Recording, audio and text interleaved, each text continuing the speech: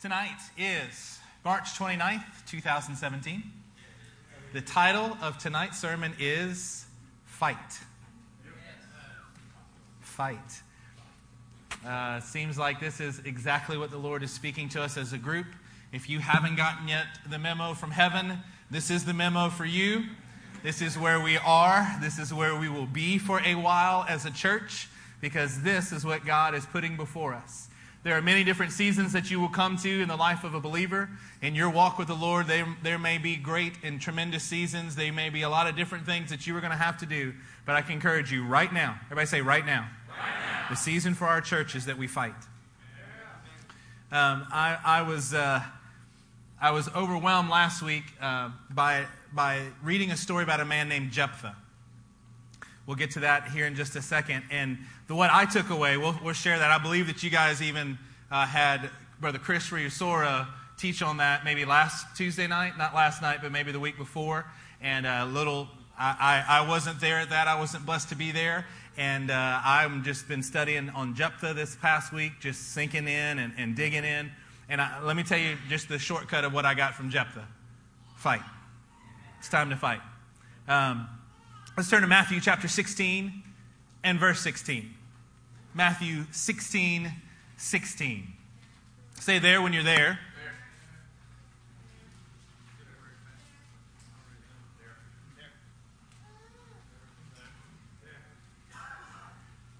I so appreciate the moving of the Holy Spirit, because I feel like this message was preached to you already through our worship time, through what the Lord was saying through His Word, through what the Lord is speaking to us.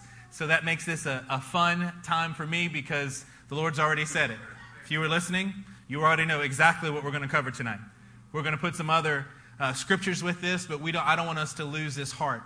It says in Matthew 16, 16, Simon Peter answered, "You are the Christ, the Son of the living God." You know, most things in your life are going to need to start with a revelation of who God is. If you have a really strong revelation of who God is, then everything else that happens after that is going to fall right into place. Jesus replied, "Blessed are you, Simon, son of Jonah, for this was not revealed to you by man, but my Father in heaven.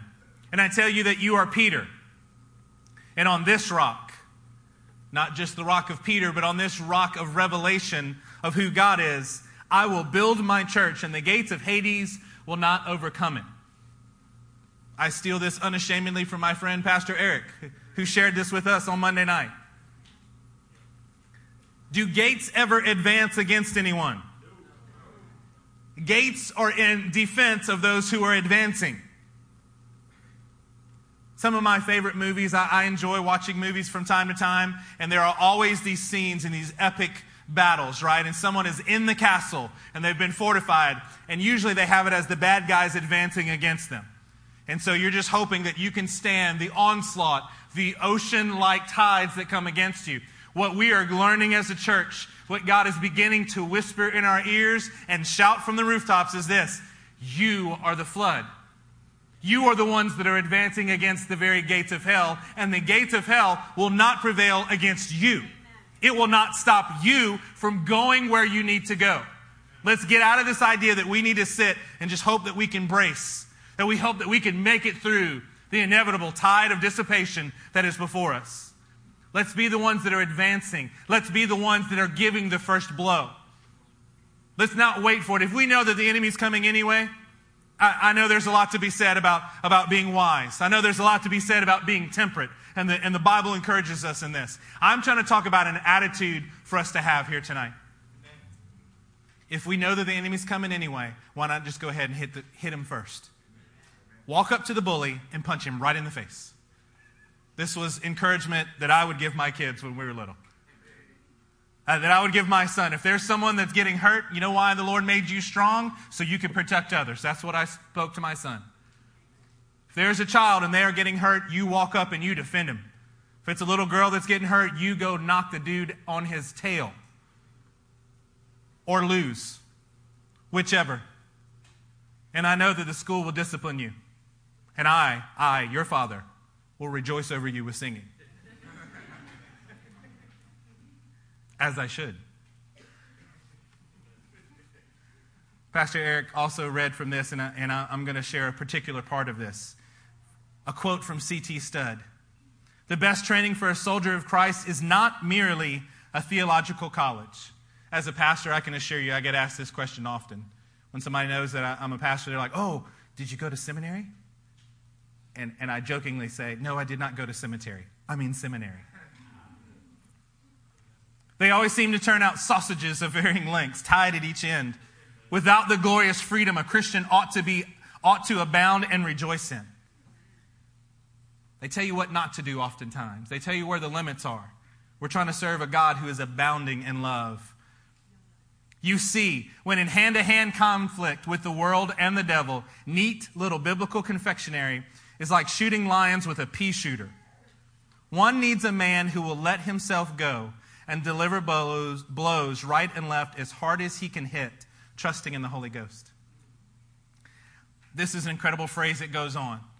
Pastor Eric reads this often, and even when we're not in a service, these kind of quotes bounce around between us as pastors, reminding us, trying to rally our own strength at what is before us. But can I encourage you in something? The idea of the Lord finding a man who will let himself go and deliver blows right and left as hard as he can hit. There's something about that moves me on the inside. The thing is I want to be that man. I don't want to talk about that man. I don't want to fantasize about that man, about being that one day. That's who I want to be. I want to deliver blows right and left. You know what I've learned over the years? That we all actually understand this principle. We don't all just understand it in the physical realm.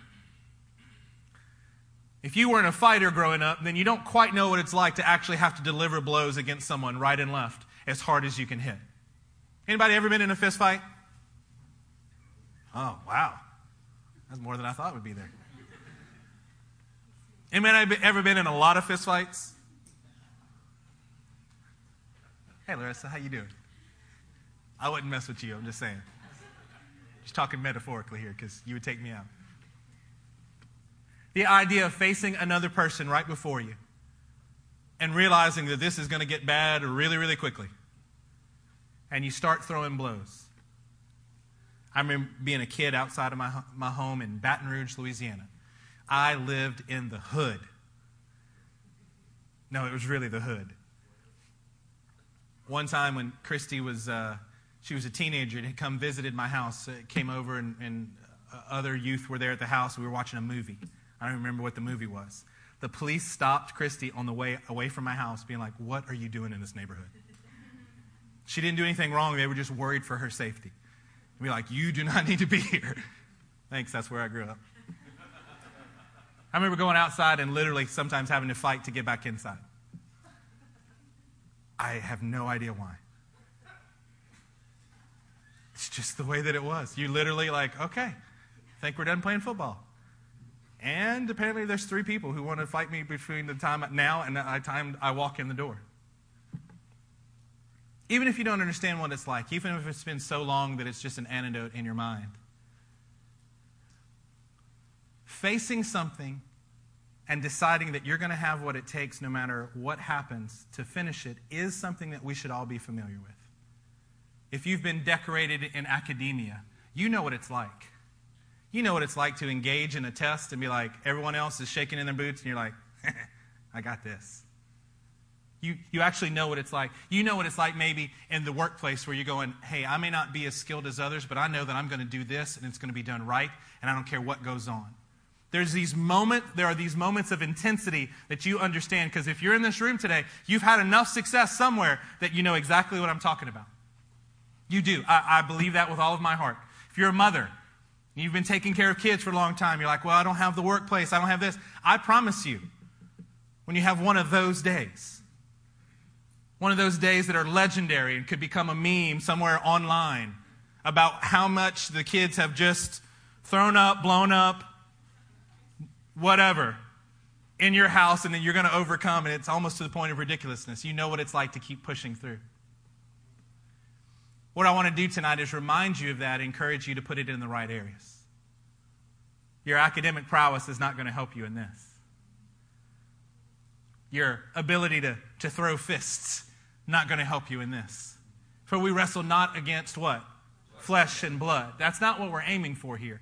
But we are aiming for an attitude that says, I will deliver blows right and left with all that I have, and it actually be all that I have. Because the final part of that phrase says, trusting in the Holy Ghost. You know why you have to trust in the Holy Ghost? Because what happens after you've thrown everything that you have at somebody and they're still standing looking at you? I don't know if you've ever been in that kind of position. But if you have, your prayer life improves very, very quickly. I just hit that dude as hard as I can hit him. And he's just looking at me. Whew. This might get ugly. I've said this statement for years to my wife. And it's half joking and it's mostly true. I've told her that if she ever sees guys with cauliflower ears, the ears that are all messed up because they've been in too many fights, I said, if we ever get in a scrap, please know, dear loved one, that I will defend you. But I need you to help me out. I need you to immediately dial 911. Don't wait. Don't wait to see how I'm going to do. Because those few seconds or few minutes may mean a difference for me. I'm not going to shy away. I will. Christy, I will go in and I will defend you. But if there's some big 8 of them dude with cauliflower ears, 911 send. Just do it. Are you ready? Do you have that same attitude about your walk with the Lord? I'm going to start throwing punches here. And if I come out, great. If I don't, great. But what I'm not going to do is I'm not going to retreat. I'm not going to walk away. I'm not going to bow down. I'm not going to back up. What I'm going to do is go forward because this is exactly what God has for me. And it's for my benefit that God has us to fight. They are what they call peacetime generals, right? Non-war going on, and you operate an army a certain way in peacetime. But you know what? Most people don't do well in peacetime. Not if you're a military person. Because you know what you've been trained to do? You've been trained to go to war. Turn with me to 2 Samuel chapter 11. Are y'all tracking with me here?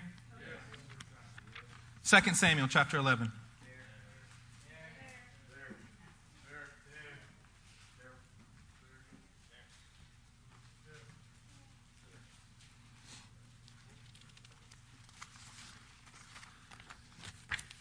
Yeah, I'm kind of leaving my notes here. So, 2 Samuel chapter 11, verse 1 says this: in the spring, at the time when kings go off to war. You know what you should read right after that? David was at war. Right? In the spring, at the time when kings go off to war, David sent Joab out with the king's men and the whole Israelite army. They destroyed the Ammonites and besieged Rabbah, but David remained in Jerusalem. You know what this tells me? This tells me even hardened warriors like David, who was not allowed to construct the temple for God's very presence because he had too much blood on his hands. Songs sung about David that said, Saul has killed his thousands, but David his 10,000s. This man is a general among boys. He is an incredible warrior. And you know what he does? He forgets that he was made for battle. You know what happens to us as believers? This exact things. In the timing, in the season that we're supposed to be going out and fighting, you know what it's likely that we can do if we're not careful? We'll send other people. Our goal in life is not the American dream. By the way, you understand that the American dream was constructed after World War II, right? This was a ploy, an effective marketing campaign to say, hey, all you GIs coming back. You know what you need? You need to go live in the suburbs. You know what you need? You need labor-saving devices like these brand new washing machines. This is what you need. You need to get a little house somewhere out away from things that's not too busy, that you can leave the activity of your day and go and rest and settle. Because you, sir, that's what you deserve. This was a marketing ploy that became labeled as the American dream. That's exactly how it came about. Have you bought into some kind of Christianized dream like this? This is not where we do our best. We are not at our best when we are relaxed.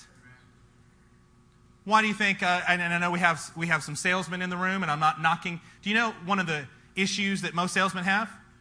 they can become very, very lazy. You know why? Because all you need to do is go around and make a few sales, and most people aren't driven enough unless they're very, very selfish and want to make tons of money. It's actually not good for us to have a lot of time. How many of you guys do really, really well when you have nothing on the agenda? You read your Bible like you should. You pray like you should. You're serious about it. I don't. Maybe you do. I don't do well without some type of something that pushes me along. My life here at this church actually helps me. I know that someone is going to come over, that I'm going to meet with someone today, someone tomorrow, maybe multiple someones usually, and they're going to need a word from the Lord, and I don't know what it is yet. It pushes me to want to study my Bible. It pushes me to want to pray. It pushes me to live right, whether anybody's looking or not, because I know that someone else needs it, and I don't want to let them down. I do better when there's a pressure of the body upon me. I do better. How about you? Don't we understand this to be true? Yes. Let's turn to Judges chapter 11.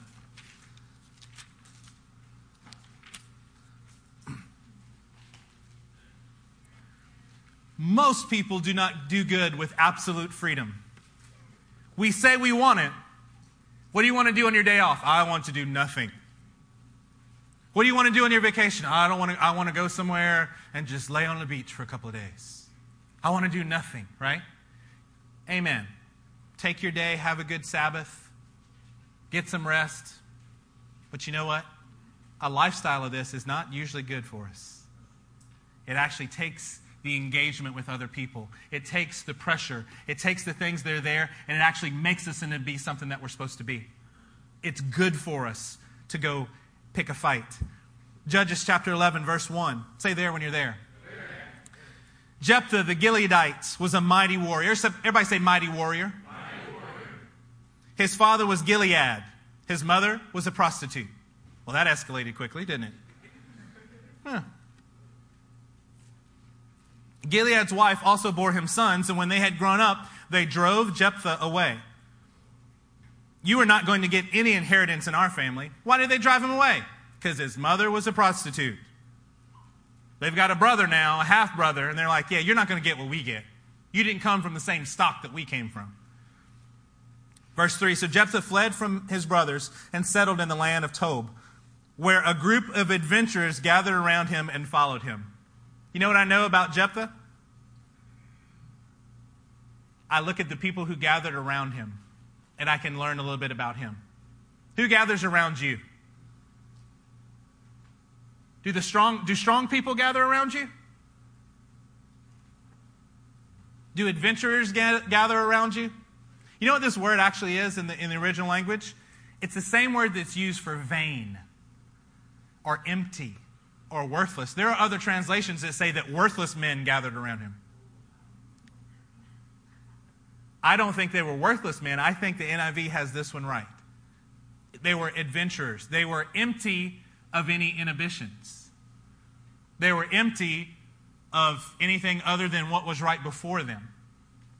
They were vain in that respect. He had a group of adventurers gathered around him. Verse 4, sometime later when the Ammonites made war on Israel, the elders of Gilead went to get Jephthah from the land of Tob. Come, they said, be our commander so we can fight the Ammonites. Now, wait a minute. I thought you didn't want to have anything to do with me.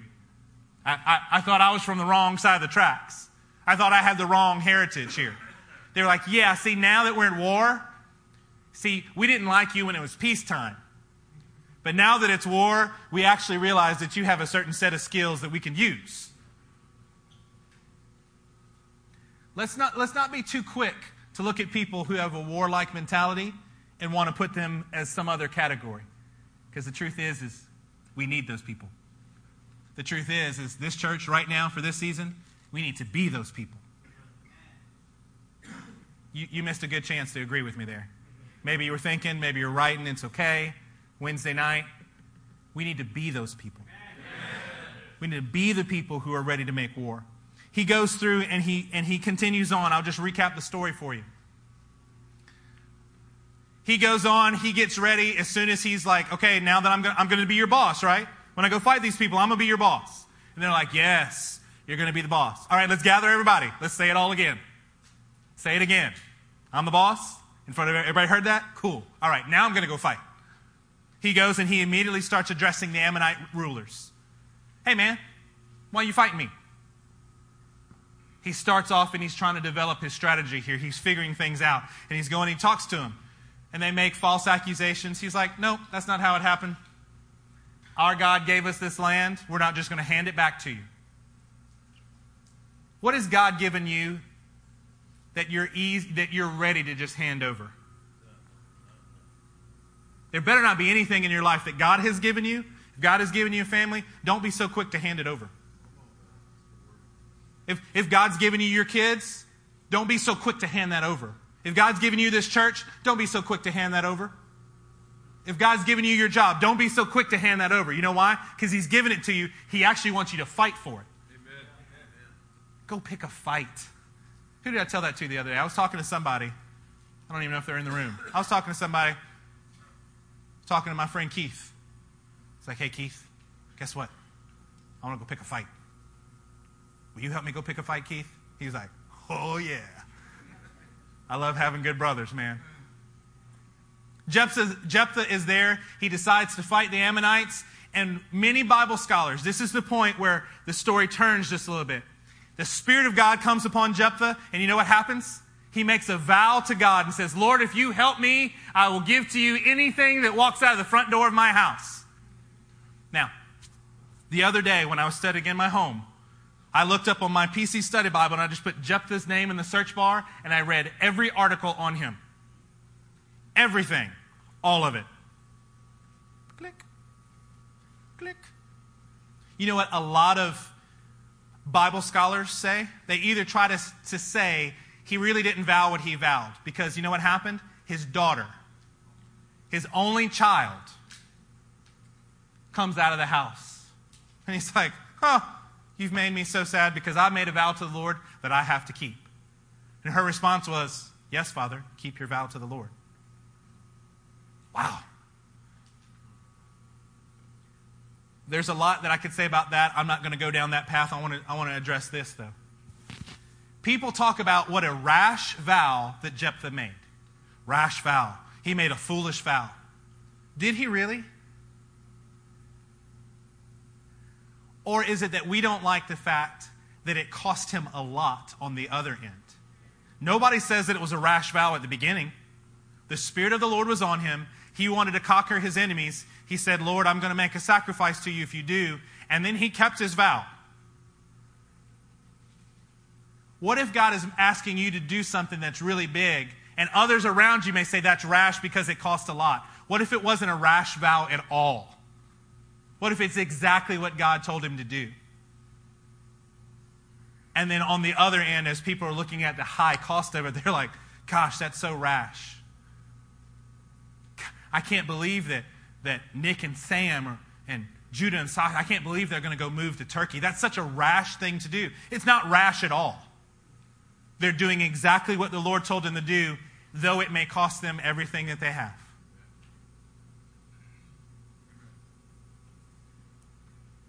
How about you quit looking at your vows as being rash because it's a high cost to it? How about you get ready to fight? How about you get ready? If there's an enemy that's attacking your family, how about you not sit there and go, I wonder. That is not the time to measure out your pocketbook and to see if you have enough. That is the time for you to leap into action and save those that you love. You cannot have hesitation in those moments. You've got to go forward and say, this is the time that I was actually created for. The reason that the CT stud moves me to tears almost every time I hear it about throwing blows right and left-handed with all that you have, trusting in the Holy Spirit, you know why? Because when the time comes, that's what I want to do. I've had opportunities in my life, and you know what I found? The Lord has been with me, and I've been able to throw blows right and left with all of my might. I'm not as much worried about the past ones as the next ones. Lord, thank you so much that you've been with me, and in spite of myself, I've learned how to throw some blows in the spirit realm. I've learned how to not give up. I've learned how to press into your presence. I've learned how to fight for my family. I've learned how to do these things, but Lord, I know that there are things that yet are required of me. I don't look at it and go, whew, Man, done. Check it off my bucket list. You shouldn't have a bucket list in the kingdom. Because you know what you do? Once you scratch something off, you don't think about that again. What I find is what God is always after us is to make constant sacrifices for him. Lord, I'm going to move forward in you. I'm going to do exactly what you're telling me to do. Can you turn with me to 1 Timothy chapter 1 and verse 18? Susan, this is back on the slide.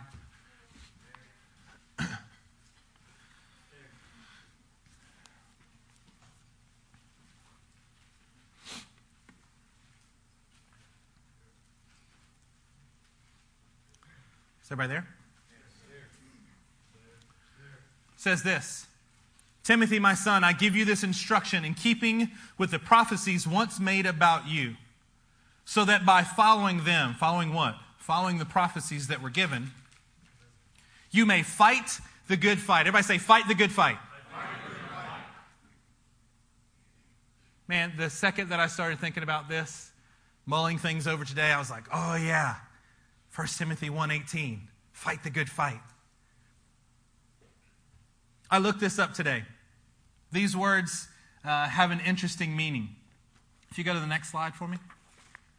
Fight the good fight. I took both of those words, fight, and I looked it up in the original language. You may not be able to see it because of the size of the font. I'll just talk you through it.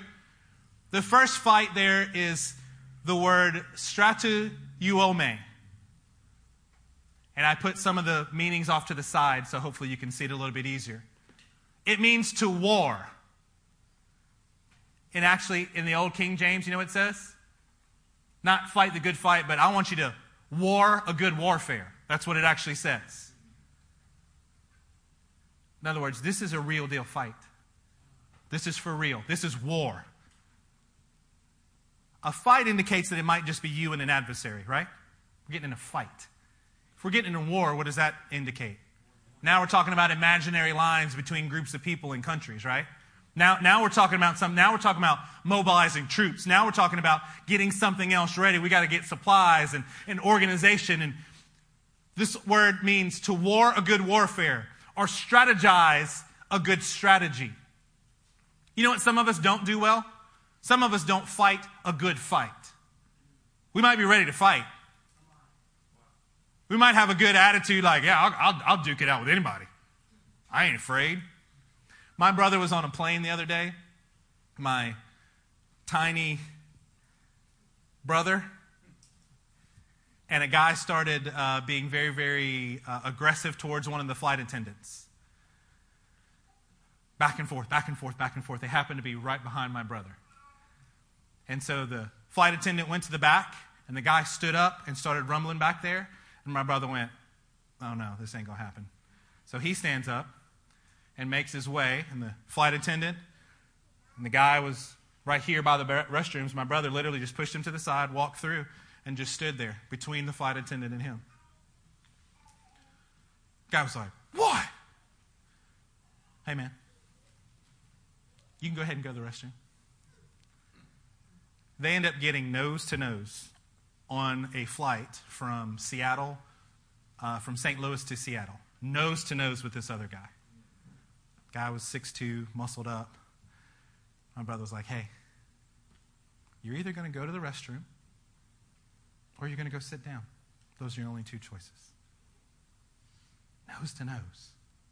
They actually had to divert the plane. They landed in Omaha.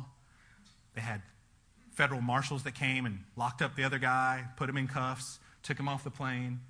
My brother was like, yeah. Said, this is just what you're supposed to do. I was like, amen. They announced him in front of the plane. Everybody on the plane bought him drinks. It was great. He's like, I'd do that more often if I knew all that. There are some who don't mind getting nose to nose with people. But this is not just getting nose to nose. This is fighting the good fight. You know what the word good there represents? That it's intrinsically the right and honorable thing to do, even if it's not benevolent. That's the definition from the Strong's. So what does that mean? Benevolent. In other words, if you don't get anything good from it, it doesn't even matter. It is the righteous, right thing to do, whether you like it or not. whether you feel personally blessed by it or not, to fight the good fight actually has nothing to do if it's good for you. Has nothing to do whether it's good for you. It has to do with if it's the right thing to do. To stand up for righteousness is always the right thing to do. To stand up for justice is the right thing to do. If God cares about a bird that falls to the ground, how much more does he care about orphans, kids that's been separated from their families, whatever's going on around you? Are you looking for opportunities to fight a good fight? Are you looking for people that you can run to and help?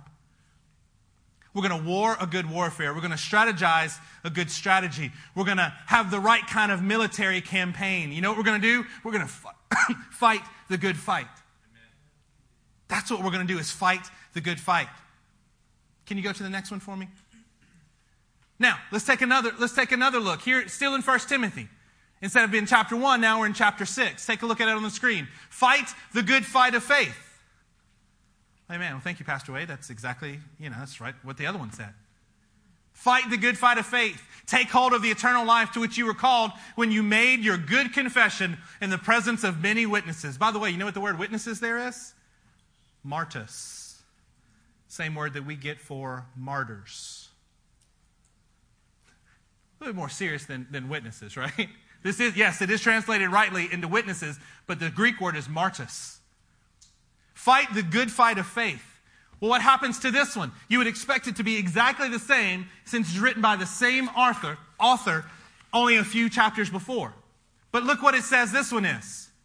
Completely different words. Fight the good fight in chapter 1. You know what it says? To strategize the good strategy.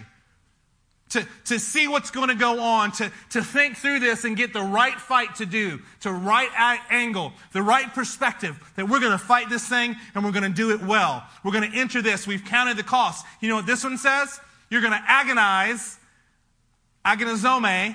the good agony. Can you see the difference? One is you've got the right kind of spirit and attitude about it. You're getting in, and you know what the other one does? I didn't say that we're supposed to go start a fight. I had friends in school that were the ones who would start a fight. Y'all know those, right? Yeah, man, what's going on? What you doing? God, you need to shut up. Because what's going to happen is the second that somebody starts throwing blows, that dude is gone. the little dog in all those cartoons. Yep. Talking big, but he's expecting Big Spike to come in and take care of it. You know what this says? If you're going to fight the good fight in chapter 1, you're going to have to fight the good fight in chapter 6. You're going to have to agonize the good agony. I'm not asking you guys to start a fight. I'm asking you to find a fight and finish the fight. That is a very different thing that goes on. Did that just shift in your mind? Did that just shift from, okay, that tension that's there, that adrenaline that rushes as you're getting in to engage somebody, whether it's a verbal conflict, a physical conflict, a spiritual conflict, there's this excitement that gets there and you're like, yeah. What happens after the first blows are given and you're both still looking at each other? If only we as Christians understood that we have to agonize the good agony to win the battles that we have before us.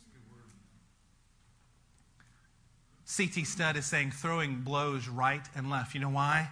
Because just one isn't going to do it. Anybody ever prayed for a family member who's lost? You do one knockout blow, right? That was it. That's all it took. One. Bam. One conversation. Done. Have you ever gotten worn out from fighting for your family members? You're like, God, I don't think my arms are tired. Yeah, You're going to agonize the good agony. You're going to fight. You're going to wrestle. You're going to take pain. Look at what it says. Straining every nerve. You ever been pressed like that? You ever been pressed so hard that literally you have you ever worked at something as hard as you possibly can? So many people don't. They may work hard. But have you ever actually fallen from exhaustion from working so hard? A few weeks ago, we talked about in Genesis 3 that the ground was cursed, but mankind was not cursed. God made it difficult for us so that by the sweat of our brow, the sweat as it rolled off of our nose and dripped onto the ground was actually forming something in us that we need. This is referencing back to the same ideas.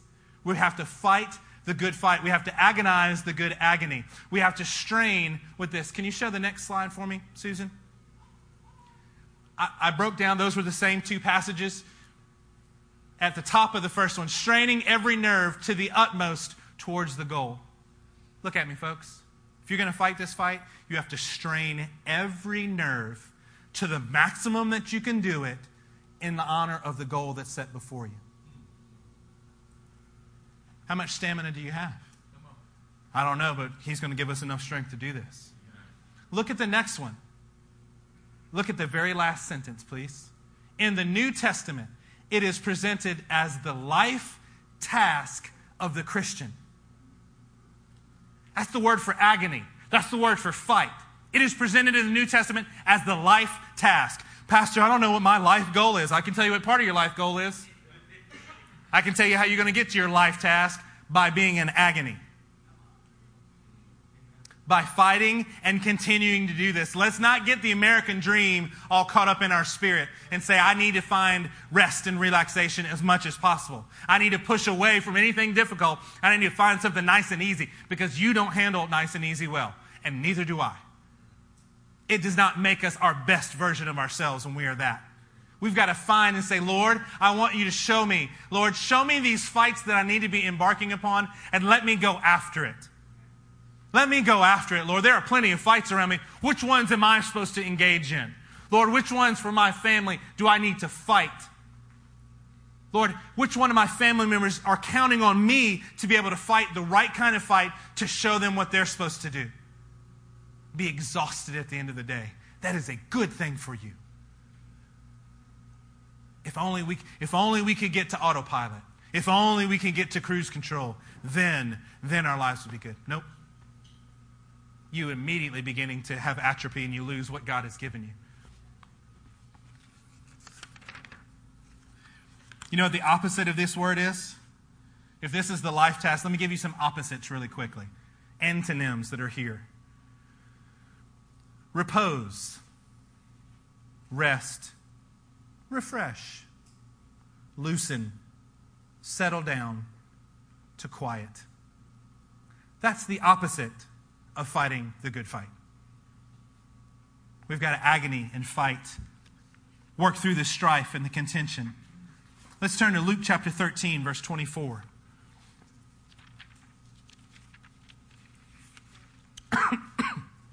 Luke chapter 13, verse 24. The life task of the believer says this: make every effort to enter through the narrow door. Make every effort. The word here, you've got to have some agony. Make every effort. You've got to agonize to enter through the narrow door. Because many, I tell you, will try to enter and will not be able to. Hey folks, how many is many? Somewhere closer to most than not, right? Maybe it's most. But it says many.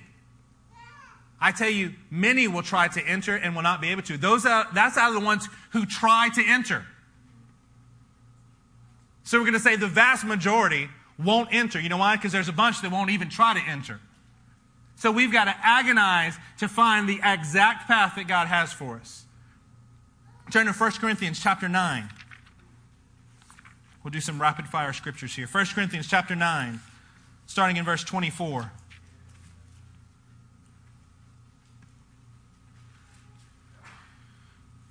Says this: do you not know that in a race all the runners run, but only one gets the prize? Run in such a way as to get the prize.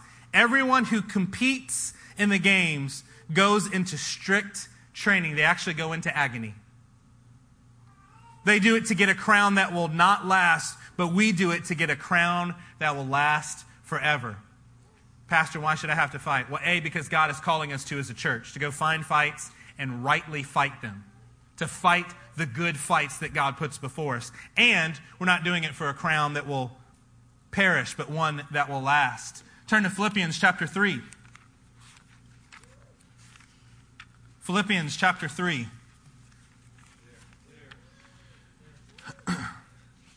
And look at verse 12. Philippians 3:12. Not that I have already obtained all this, or have already been made perfect, but I press on to take hold of that for which Christ Jesus took hold of me. That's the straining with every nerve that you have within you. To the utmost, you're pressing on towards God's goal in your life. Turn a few pages to Colossians chapter 1, verse 28. It says this, we proclaim Him, admonishing and teaching everyone with all wisdom, so that we may present everyone perfect in Christ. That is the goal, to present everyone complete and mature and perfect in Christ. To this end, listen to this, I love this next verse. To this end I labor, struggling with all my energy. Is that what it says? Oh, to this end I labor, struggling with all His energy, which so powerfully works in me. How you like to fight if you... Wouldn't that be a great way to fight? When I was a kid, I spent way too much time playing video games. Way too much time. It's true, it was just a waste. And back in my day, way back in my day, you could have cheat codes. And you could do it a certain way. Up, down, A, B, left, right, start. Bam. You know what happened? Some of y'all know that was right. Uh-huh. You have unlimited lives or you have unlimited power. Boom.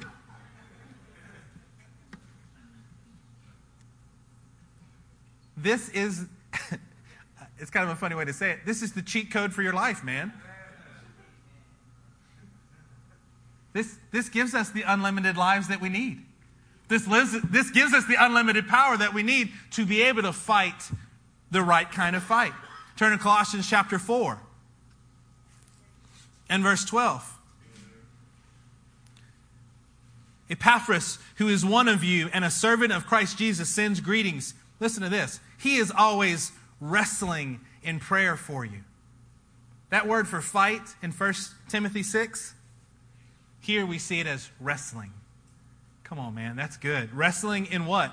In prayer for you, that you may stand firm in all the will of God, mature and fully assured. Let's go to 1 Thessalonians chapter 2.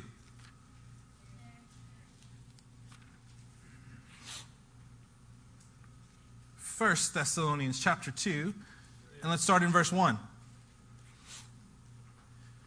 You know, brothers, that our visit to you was not a failure. We had previously suffered and been insulted in Philippi. As you know, but with the help of our God, we dared to tell you His gospel in spite of strong opposition. Here you see it in the word suffering and in opposition. Turn to Hebrews chapter 12 and verse 1. A very familiar scripture.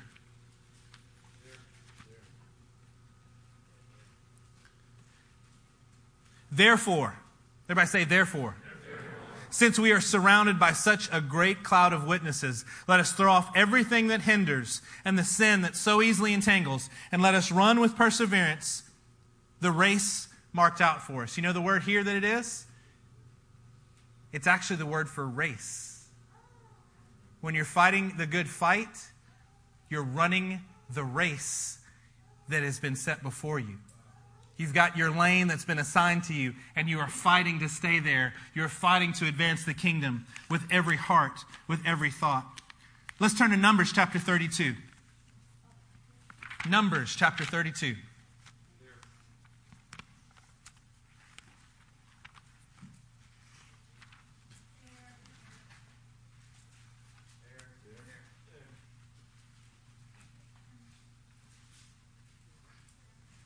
Let's start in verse 25. Numbers 32, verse 25. Everybody there? The Gadites and Reubenites said to Moses, "We, your servants, will do as our Lord commands. Our children and wives, Our flocks and herds will remain here in the cities of Gilead.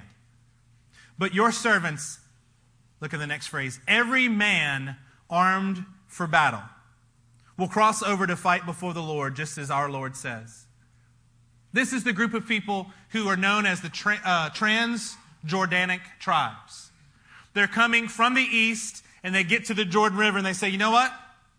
Actually, before we cross the Jordan, it's kind of nice over here. Is everybody okay if we settle right here before we get through the Jordan? We want to settle on this side of the Jordan. Is that okay?" Okay, well, great. You can be assigned that, but you know what you have to do? You have to come with us and fight first. And then you can go back and claim your land. So it's not just enough for you to fight and get what you deserve, to get your inheritance. You know what you're supposed to do? You're supposed to be fighting for your brothers. Let's put this in a salvation. If you want to look at it from a salvation point, we are the ones who are the Transjordanic tribes.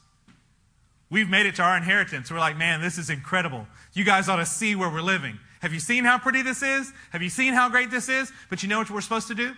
We're supposed to continue to cross over. We're supposed to continue to fight to make sure that everyone has the same thing that we can have, that we now have. You know what? It's great. It's great that God put us in a church like this. It is incredible. Words of prophecy, healings, missions, and you're seeing all kinds of things that are going on. You know what?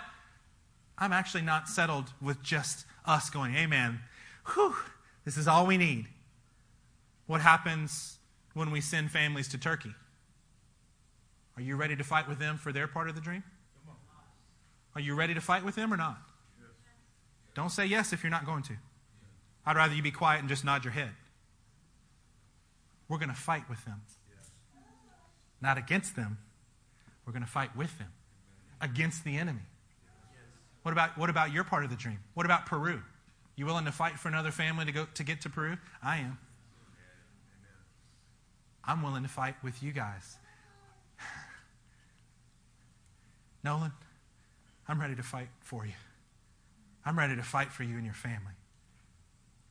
I'm ready to fight for you. I'm ready to pick whatever fight, no matter how big the adversary is. I'm ready to punch him right in his face. You might need to call 911. Go ahead and just dial it. But I'm not just fighting with my strength. DJ, I'm ready to fight for you too. This is the attitude that we must have in this room. It's got to be more than just, "Hey, I've reached my place in the promised land. I think I'm accomplishing what God has called me to accomplish." Well, amen. Good for you. Please enjoy that. That's fantastic. Your fight's not over. As a matter of fact, right after this, Moses says, if they don't do exactly what they said, every man armed for battle, then don't give them their inheritance.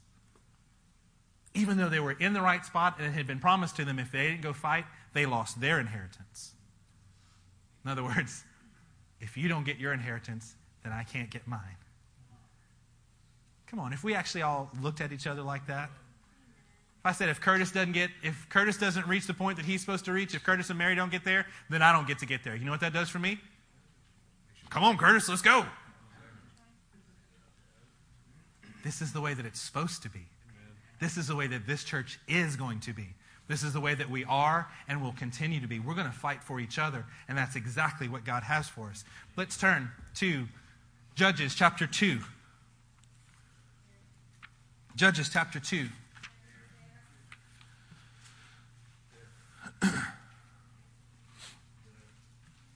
Start in verse 10, please.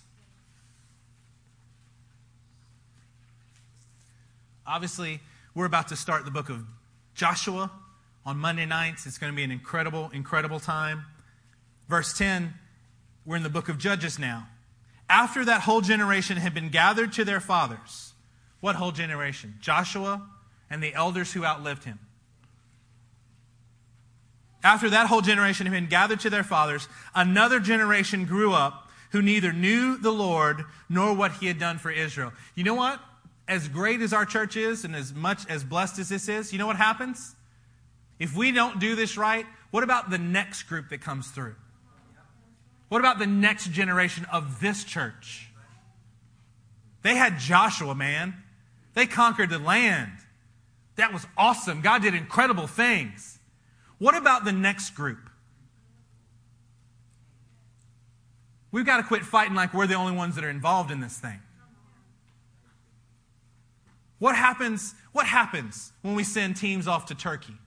What happens when we send teams off to Peru? What happens when we send you where you need to be? What about what comes next? See, that's part of my charge here at this church, is to think about this daily, hourly, usually by the minute. I tell you, this is where my heart is. Lord, what's coming next? It's not that I don't want to live in the now. It's not that I don't appreciate what we have now. I'm like, it's because I appreciate what we have now. I'm going, Lord, what's next? Lord, what can we do today to be prepared for the next? Because here I see a group of people who neither knew the Lord nor what he had done for Israel. Then the Israelites did evil in the eyes of the Lord. Remember what I said earlier? If you have the right revelation of who God is, everything else can fall into place. They lost their revelation of God, and immediately they did evil. Look at verse 16. Then the Lord raised up judges who saved them out of the hands of these raiders. Yet they would not listen to their judges, but prostituted themselves to other gods and worshiped them. You know what happens when we can't raise up another generation? We actually teach them to prostitute themselves to worldly thoughts. We teach them to be intimate with things they should never be intimate with. Verse 20, therefore the Lord was very angry with Israel and said, because this nation has violated the covenant that I had laid down for their forefathers and has not listened to me, I will no longer drive out before them any of the nations Joshua left when he died. Turn to chapter 3, verse 1. Are y'all staying with me? We're hitting key points. You're welcome to read all the verses in between. Not hiding anything. We're just trying to catch the key points to lead us to this. These are the nations the Lord left to test all those Israelites who had not experienced any of the wars in Canaan. He did this only to teach warfare to the descendants of the Israelites who had not had previous battle experience. You know what? If you don't learn how to fight the good fight, God is going to leave things for you to fight anyway. You can't get away from the idea of learning how to fight in the kingdom. You know why? Because it is our life's goal. This is why we are here. You and I, are supposed to be putting this world back into the right order. You know how you do that? Well, you ask the bad guy to put down his weapons. Nope.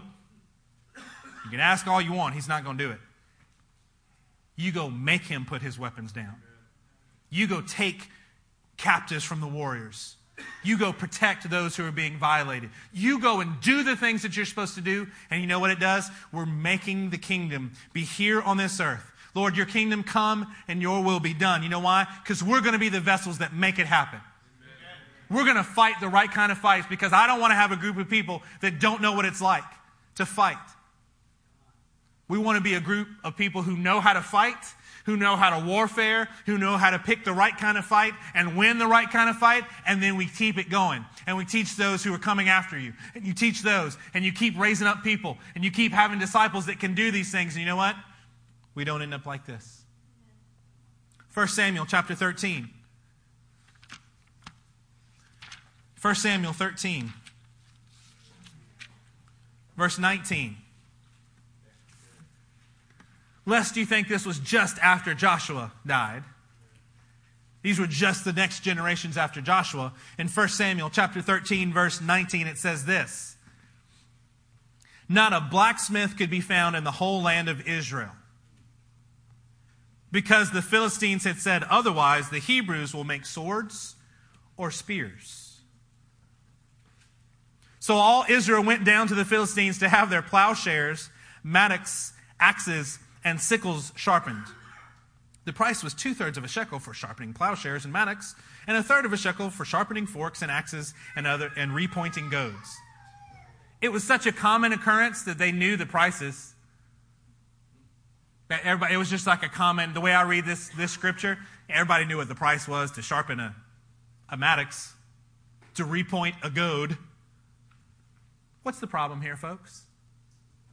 No one has any weapons. Is this not the state of our modern church today? We've gotten so busy reading verses that say we want to beat our swords into plowshares. Yeah, yes, that is absolutely going to happen. The scriptures say that, but you know when that happens? At the end of this thing. We're still in the fighting stage now. You need to go out and find that Maddox and you need to beat it into a sword.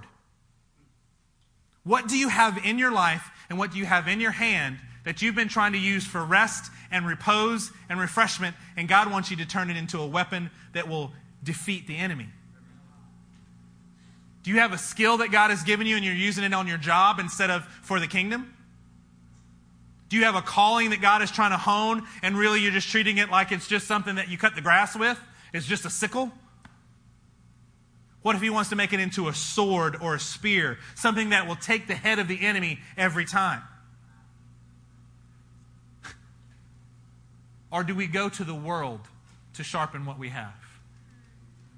You got a call to be a teacher in the kingdom, so you go and you get a teaching degree. How much does that cost? I don't know. Maybe 2/3 of a shekel. You got a gift to be an evangelist. Are you going evangelizing, or are you using that to be an excellent salesman and get what you need? These scriptures that were written thousands of years ago are meant to prick our hearts right now. What do you have? What has God given you that should be a weapon in the hand of a warrior? This is what we're looking at here in God's people. Verse 22, so on the day of battle, not a soldier with Saul and Jonathan had a sword or a spear in his hand. Wow, what an impressive army. What are you going to do? Yell at them? Ah! Only Saul and his son Jonathan had them. Two people, the king and his son. You got two weapons. Wow. I know that we've got people in this room who have weapons and they're sharpening them. They're honing them each and every day. Want to be like men who could use a sling, left-handed men who can sling and shoot at a hair and not miss it. These are actual descriptions of men in the Bible and how trained they were, who can use weapons in their right or in their left hand. This is the kind of warriors that we are presenting and that we are creating here in this church. Do you want to be one of them, or you just want to watch them as they do it? I want to be one of them.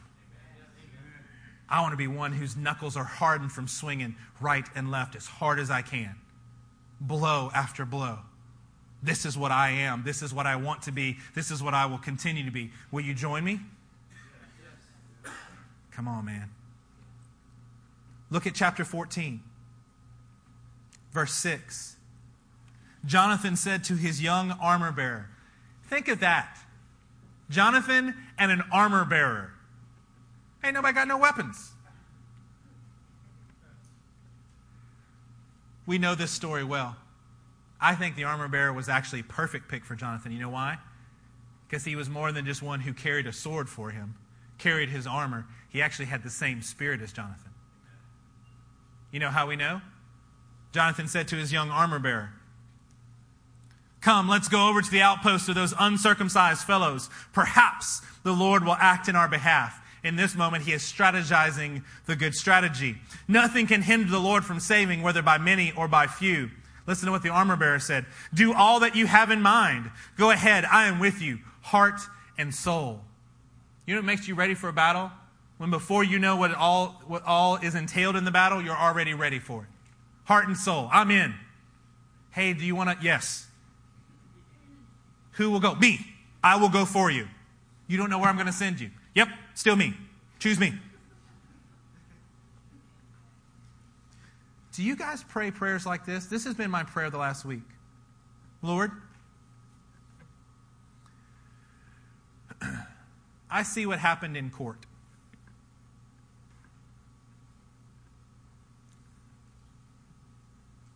To what this church has done and stood up against wickedness, stood up for righteousness. I see what the courts decided, and it wasn't in our favor. My prayer the last week or so has been, Lord, don't leave me out. I want to fight too. I'm not left out, and I'm like, Lord, I want to have something. I want to have something in the game.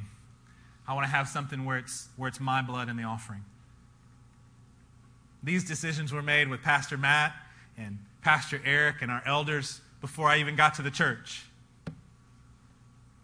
Now, I've prayed and cried about it. I've cried out to the Lord for it. But you know what? It's different when you're the one that's involved in the fight. I'm ready to cheer you on when you're in your fight. I really am. I am ready to cheer our turkey team on. I can't wait. But you know what? I'm going, hey, Lord, don't leave me out. I'm holding down the fort here, Lord. I want to fight too. I want to keep swinging, Lord. You've given me times in my life where I've had plenty of opportunities to swing, Lord, but I want to keep swinging. I don't want to assign it to someone else when it's my job to go out to war. I don't want it to be springtime for me where I'm just sending other people out, Lord. What about me? I want to fight, Lord. Help me to fight. That's been my prayer for the last week. Lord, I want to fight. Lord, I want to fight. Help me to find the good fight to fight. Not reckless, not foolish, not getting myself into something that I shouldn't, but Lord, I am ready to fight whatever comes down. I'm ready to fight for the people in this church. Lord, help me to fight. Would you allow the Lord to stir you up like that tonight? Would you allow him to go, God, I didn't realize it. We just got to move Elder Charlie last weekend. Was that last weekend? It feels like it was 3 weeks ago. Last weekend. 4 days ago. God. You ever move something heavy? Get a bunch of guys around something heavy, right? And then what happens? One dude says, oh, I'll get the door, and he just lets go and goes opens the door. So, how much were you actually helping just then? Oh, I got it.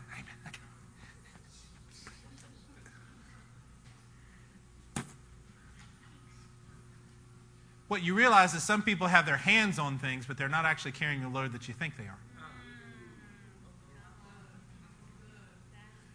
Do you have your hands on some things, but you actually aren't carrying the load yet?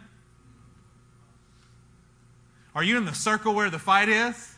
It's kind of exciting and exhilarating. Might even get a little sweat thrown on you, but you actually haven't thrown a blow yet? It's time. How about you cry out to the Lord and say, Lord, I want to fight. Lord, it's time for me to fight. You know what happens when you're in the fight, though? I grew up in a low-income environment, the hood, in Baton Rouge, Louisiana. I grew up as a free lunch, public school kind of kid. My school, super low income. This is the stock that you come from. Right? You got to learn. You got to get in there and have a good fight. You've got to get there. Let me look at one or two more scriptures and then we'll close here. Let's turn to Nehemiah chapter 4. Nehemiah chapter 4.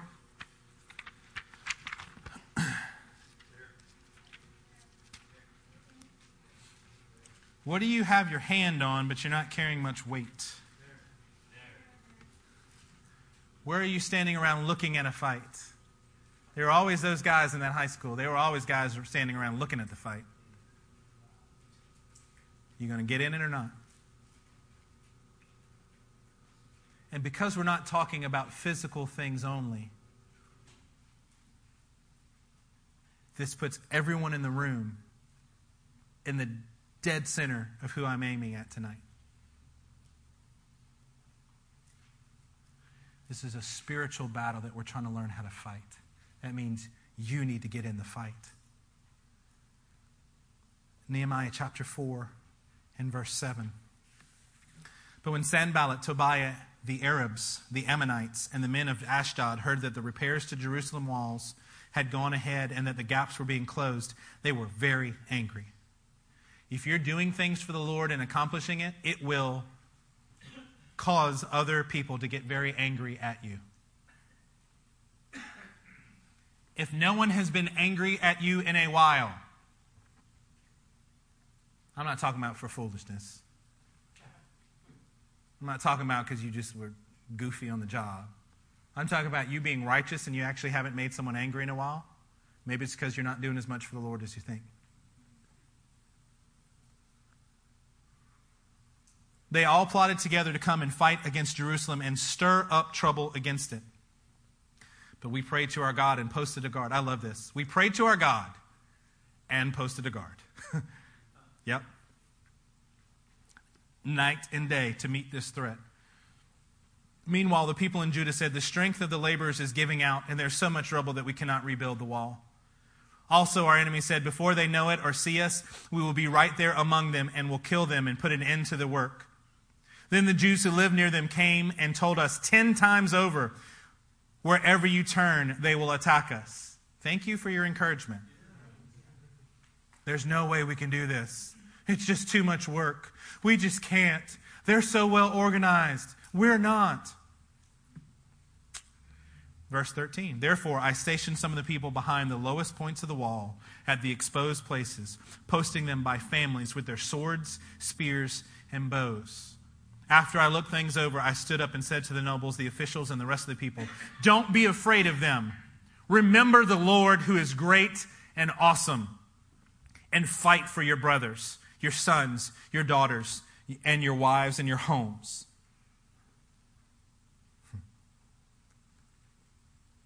Don't be afraid. Remember the Lord and fight. What a great illustration for us right here in Nehemiah. Last verse for the evening is in Revelation chapter 2.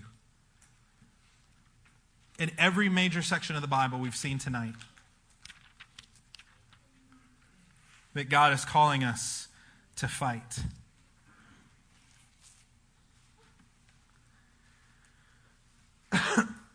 Revelation chapter 2 and verse 12.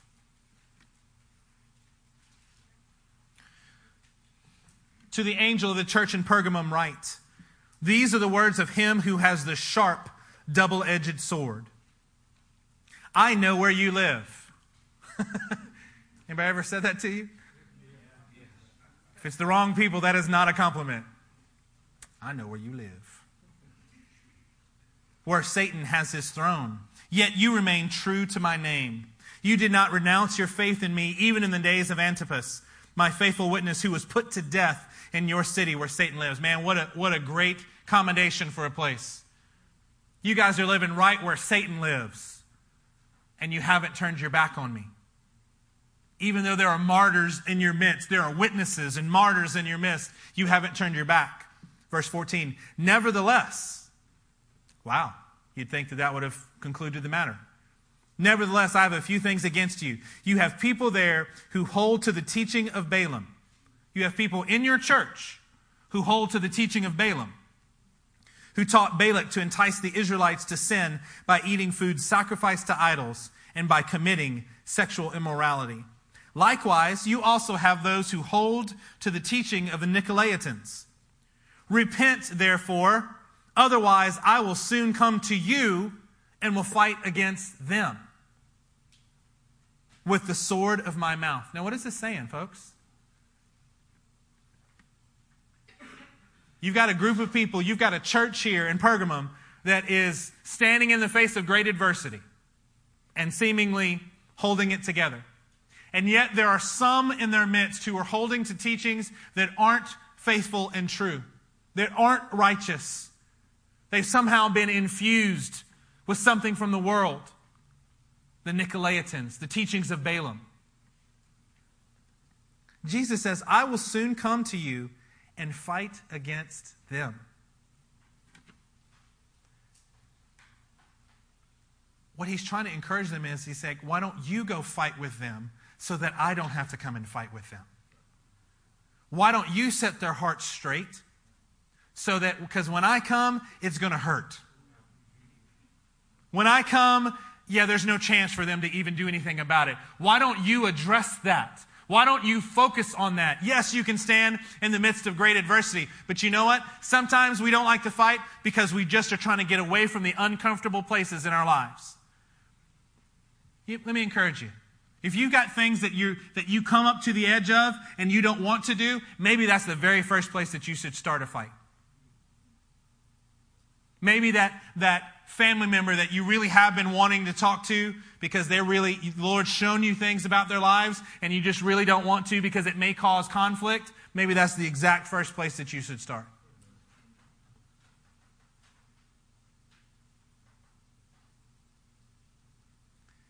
Husbands, maybe it's those things in your wives that you need to correct, but you're afraid to say because you're afraid of what it will cause in your home. Maybe you need to pick a fight. Wives, maybe there's some things that needs to be said, and you're just afraid to say it. Maybe you need to fight a good fight. Verse 17, he who has an ear, let him hear what the Spirit says to the churches. To him who overcomes, I will give some of the hidden manna. I will also give him a white stone with a new name written on it, known only to him who receives it. To him who overcomes. Susan, can you put 1 John 5, verse 4? I think it's 4 and 5. For everyone born of God overcomes the world. Everyone born of God overcomes the world. This is the victory that has overcome the world, even our faith. Would you stand with me tonight?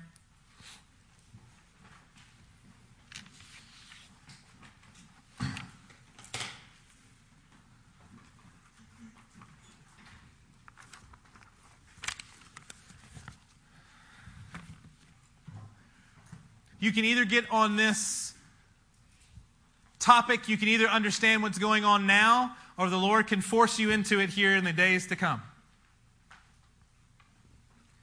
The Lord is calling our church to get ready to fight. Not the worldly kind, not the kind that's fighting for our own selfish ambition, our own envy, our own jealousy. That's not the kind of fight. But to actually stand up and have a righteous fight. To know what it's like to swing with all of your might, both right and left-handed, blow after blow, until the enemy starts to quake. To have your hands to just start beating on the cage that has entrapped people, until you start seeing the dust and the powder come, just blow after blow after blow.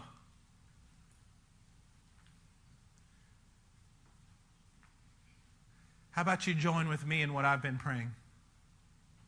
Lord, I want to fight. I want to fight.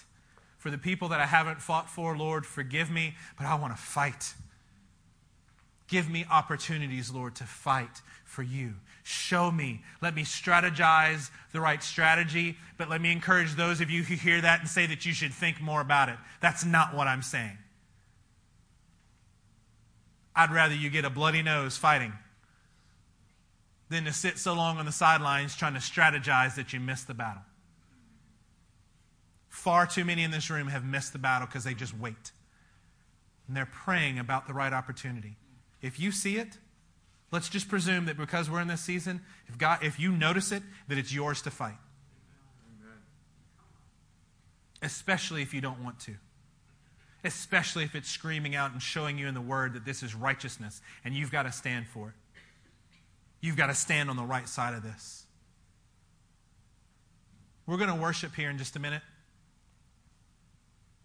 Maybe you need to repent because you thought of fighting as something that only barbarians do. You've been in peacetime so long, you actually resemble Judges chapter 3 and Judges chapter 2. You've forgotten what it's actually like to fight. You had to fight to get into the kingdom, and then things have been going pretty good, and you just kind of lost your will to fight. This is a pioneering season for us. Let's go see what ground we can take. Let's go see who needs to be snatched from the fire. Let's go see who's having unjust after unjust injustices performed to them and has no one to stand up on their behalf. Not going to be in my watch. It's not going to be where I can see it. Just not going to let that happen. Will you join me in this fight? Will you join me in this fight?